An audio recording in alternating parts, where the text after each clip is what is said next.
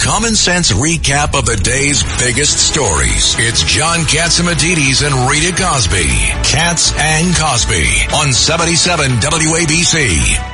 Rita, I understand we have Mr. McCarthy on? Yep, we have a former Assistant U.S. Attorney Andy McCarthy joining us now. Big news. Andy, first off, there is so much on the Hunter Biden front and on the Trump business front. What's your reaction to now this latest thing? A Manhattan judge finds Donald Trump liable of wide-scale fraud, essentially stripping him of his New York business licenses. It's like, okay, 4 indictments isn't enough. Now let's go after the businesses too. Well, Rita, I've said for a long time, I think people were making a mistake going to sleep on the fraud case and concentrating as much as they did on the criminal stuff because, the fraud case not only was like an existential event for Trump. I mean, basically, he's being put out of business. But, the problem from a political standpoint in having civil litigation as opposed to criminal litigation, I mean, it's terrible to be indicted and to have that stigma and all that stuff. But in a civil case, the person who is the defendant, who's accused in the cause of action, is actually expected to do stuff, as opposed to in a criminal case where you can just remain silent and the burden is completely on the government. So, Trump has had to give testimony. He's been exactingly questioned about, business practices that go back decades. And this could be very damaging from him, not just financially, but politically. And I guess where I come out on it after looking at this Judge Engoron's decision is that two things can be true. One is that, Trump has a habit of embellishing, if we can be, polite and euphemistic here. And he has done that to a fairly well in his business documents over the years. But the other thing that's true is that this statute that this action comes under is monstrous because in this case, there's not a single victim. There's no allegation by the state that anybody lost a dime on account of Trump overstating the value of his assets, which he appears to have done to a phenomenal. But a lot of people do that, Andrew. I look at one of my buildings. I say, I think that building is worth $1 billion. They teach that at real estate school, don't they, John? It doesn't mean that anybody's going to offer me $1 billion. It doesn't mean the bank is going to borrow based on that. And the bank does its own due diligence. They send their own independent people out. Yeah, the banks by regulation and the hedge funds by regulation have their own appraisers that you can't even pick the appraiser. The guy that owns the hot dog stand will tell you his business is worth $1 billion. Come on, it's New York. Yeah.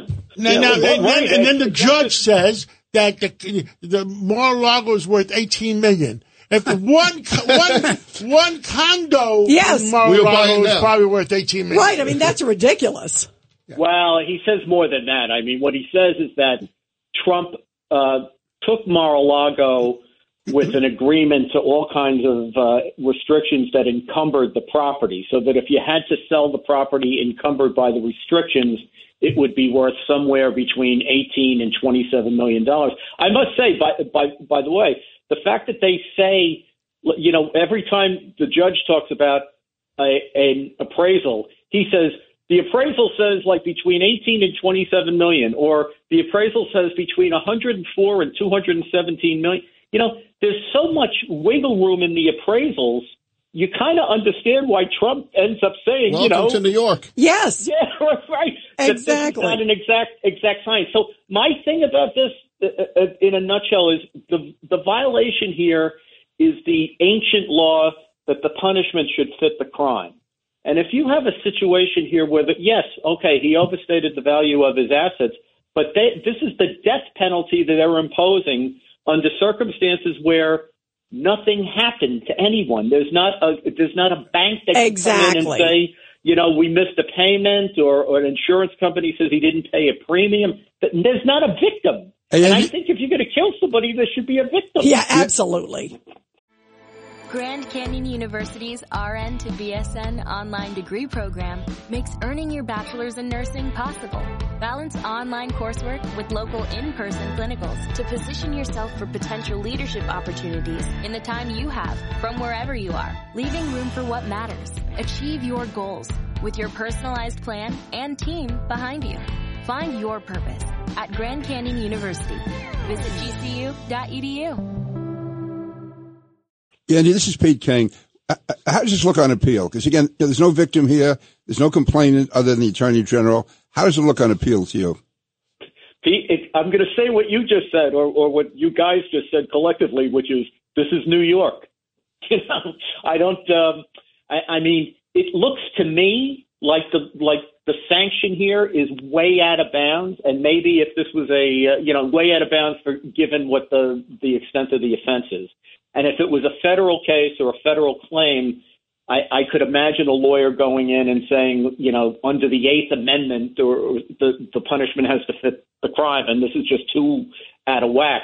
But New York is, you know it better than I do. It's a legal system where everybody's elected as opposed to appointed, and I have to say, these laws are monstrous. I mean, it looks to me like I don't know what company. I'm not saying that businesses routinely do embellishment to the extent that Trump may have done here, but it would be very hard for even the most scrupulous business if the state decided to turn all of its apparatus on you and use this law, which apparently doesn't require any intent to defraud, any materiality of a misrepresentation. You don't have to show that anybody relied on anything. You're dealing with sophisticated financial actors who know that they have to do their own due diligence no matter what the other side says. And yet they're putting them out of business. To me, that's way out of whack. That's why I said, Andy, they did the four indictments now. It's crazy. It is crazy, and it should not stand up. And I think the American people are getting disgusted with what's going on. Andy McCarthy, thank you so much for calling in. We got to take a hard break, and we'll catch up with you again real soon. Thank you, Andy. Thanks so much. Thanks, Andy.